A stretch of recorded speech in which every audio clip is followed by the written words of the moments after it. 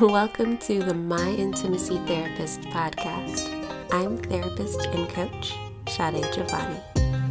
If you want to feel less anxiety in your relationships and enjoy a confident and spiritual intimate life, you're in the right place. So grab a cup of tea and a warm blanket, and let's talk intimacy. Hey, so you know that moment where you just snap at your significant other, and maybe it seems like it came out of nowhere, but you just are completely there, you have nothing left to give, or you're in the middle of an argument and you just numb out. It's almost like you're in a haze or fog or just some other plane of existence. You're not even really fully processing anything that they're saying. All you want to do is run away, hide in your room, and just sleep for 10 days minimum. Let's talk about it. What is that? Where did that even come from? And what do you do when it's happening? So, to start with, a word that could be helpful to describe this phenomenon is flooding. And I would even say there's two different types of it. There is more precise clinical language to describe what I'm talking about, but you are not a therapist, and so, no need to really go into all of that right now at this moment. I just want to give you enough of what you need to bring it into your everyday life. So I'm going to divide flooding into two separate categories. One of them is going to be the state of drowning or complete numbing out, fogged out. You can't really discern words or thoughts or anything at all. It's like everything just goes blank. The other side, I'm going to call the hyper or overstimulation, which is where there's just such an influx of information and thoughts from all different angles that your hard drive completely overheats and just fries itself. It's just too much. Usually that one is followed by some version of really sharp snapping, breaking, just like cutting all the noise off so that you can try to regulate yourself again. Okay?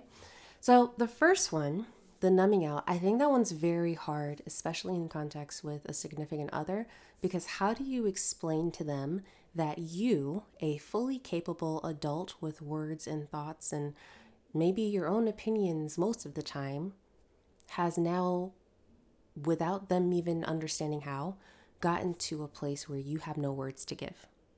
You don't even have thoughts. If they ask you a question, your answer is, I don't know, because you genuinely, in that moment, you don't know. There's nothing for you to access. So that can feel physically numbing a bit. It can feel very low, slow energy. It can feel like you're getting tired and exhausted. It can feel literally like you just want to curl up in the fetal position under a weighted blanket, preferably, or with your pet or stuffed animal of choice. That one's hard. Because even for you, if you don't have this language, you might not know how you got there or how to get out of it. So for this, if it's possible for you to come up with some version of a code word with your significant other, cool. That would be good to give them a heads up when you notice yourself drifting there. But if this is happening too quickly for you to even notice that, first thing I would say, it's okay to take some space. Ask for the space as best as you can. I just need a moment. Can you give me like an hour? Now, there are some situations where it might be harder to take space, whether that be because your significant other gets triggered by you taking space, and so they get anxious and won't let you leave. Or you might just be in a situation where it's not really possible, like if you're on a road trip together or at a family function, work event, etc., or a parent taking care of your kids. But as best as you can, you're going to just go to your survival mode settings, okay? Get water into your body. We're taking deep breaths. We're grounding ourselves back into as much of the present and objective reality as we can. So can we hear what's around us? Can we identify one sound, two sounds? Okay, that's a bird, that's a fax machine. 3 sounds. I think I hear cars passing outside. Okay, you can use that. You can use a smell, maybe. Smells might be a little trickier depending on where you are. You can use touch. So, can you feel the fabric on your skin? If you have a pen or like a fidget toy, can you just feel that in your hand? Can you feel the chair or the couch beneath you? You're really keying into your senses in a way that helps you to ground back into the present. With this one, if you can let your partner know, I can't talk right now, can you give me a moment? Whatever way you can say that, just to give them a hint that you'll be back. You're working on regulating yourself, but in this precise moment, there's nothing to push through. You're kind of gone in a way, not in the present. So that's for that side of the flooding. The overstimulation side is kind of a different beast in some ways, kind of similar. That one, I think, is probably a little bit easier to see coming because you're feeling the things pile on as they go. It could be a task list in your head. It could be you're in a location where there's a lot of literal overstimulation of sounds, like sensory things, sounds, textures. Blah, blah, blah. It's too much.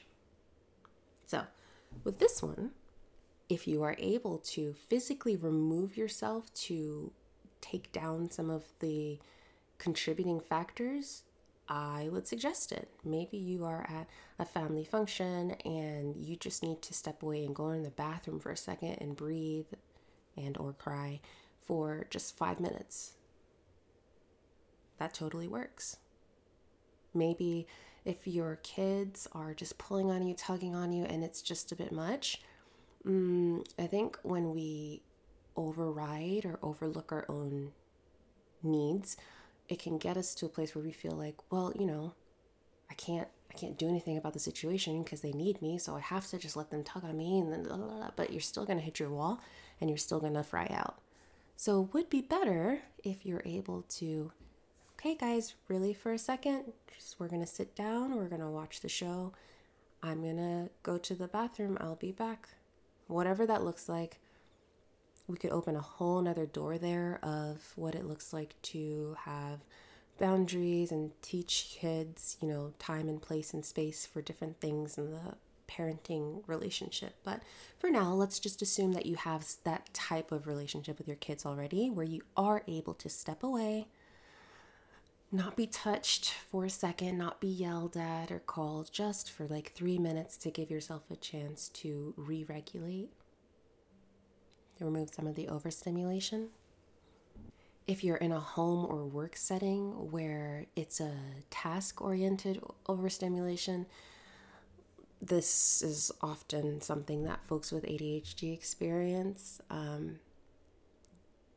You want to break a mountain down into just the first step, but even before we get there, I really am a big fan of stepping away from the situation before going back into it. So if you have 80 tabs open on your computer, first, why? Let's not make that a lifestyle habit. Oh my goodness, that's so hard for your brain to process. But see if you can just step back and think of, within the next hour, within the next 24 hours, what is just the one thing that absolutely has to happen? And that's all you focus on for now. Just that one thing. Once you're able to re-regulate bit more, see if you can go back into the bigger pile and sort and prioritize where things need to go and in what order. But first, you just grab the first thing you can.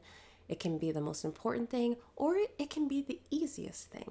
Either one, it just reduce the excess of information. If you have, well, here's an interesting thought. For some people, having sounds and stuff going on all around them is what creates a sense of overstimulation. For others, having some sense of background noise actually helps them to regulate and focus. So that might be just a playlist in the background. It could be being in a coffee shop and hearing background noise of people moving around you. So just know which one you are and adjust accordingly. So yes, this one is just very short and sweet, just giving you language to understand what's happening for you and what could be the potential next step to help you get back to your baseline. If your significant other is usually really frustrated by how you respond in either one of those, whether it be the complete shutdown or the complete blow up and frazzle, then have this conversation proactively so you can both find what's the best way that we can manage this in the moment. What are some of the signs that I notice that lets me know I'm getting there? You can even ask them, what are some of the signs you notice from the outside that I might not pick up on? And then find the strategy that works for you together. How can you support me? How can I support you if you're getting into that kind of place? Because at the end of the day, you're a team. And I think sometimes when we're flooded in all of its forms, we can just really feel isolated and alone in that experience, and even feel our partner is against us or just doesn't understand. So you know how I feel about proactive conversations. Have one. Very fun. I hope this one was practical enough for you to be able to take, copy, and paste into everyday life. If you are a fan of the podcast and want to show some love, you can leave a rating or review. And you can also head to my website to leave a little gifty gift to help support just the cost that it takes to post it and host it and make it available for everyone. Not necessary, but appreciated if you want to. And if you're saying, okay, I don't even know where to start with this, I hear you, but what do I do? That's cool. Let's talk one-on-one, you and me, figure out how we can make this work for your specific situation. I do therapy with clients in Georgia. I do coaching with folks internationally. So if that's you, head to my website as well, or the link in the show notes, and let's set up a little consultation. Okay?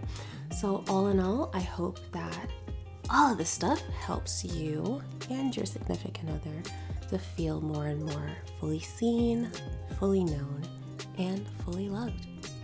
We'll talk soon.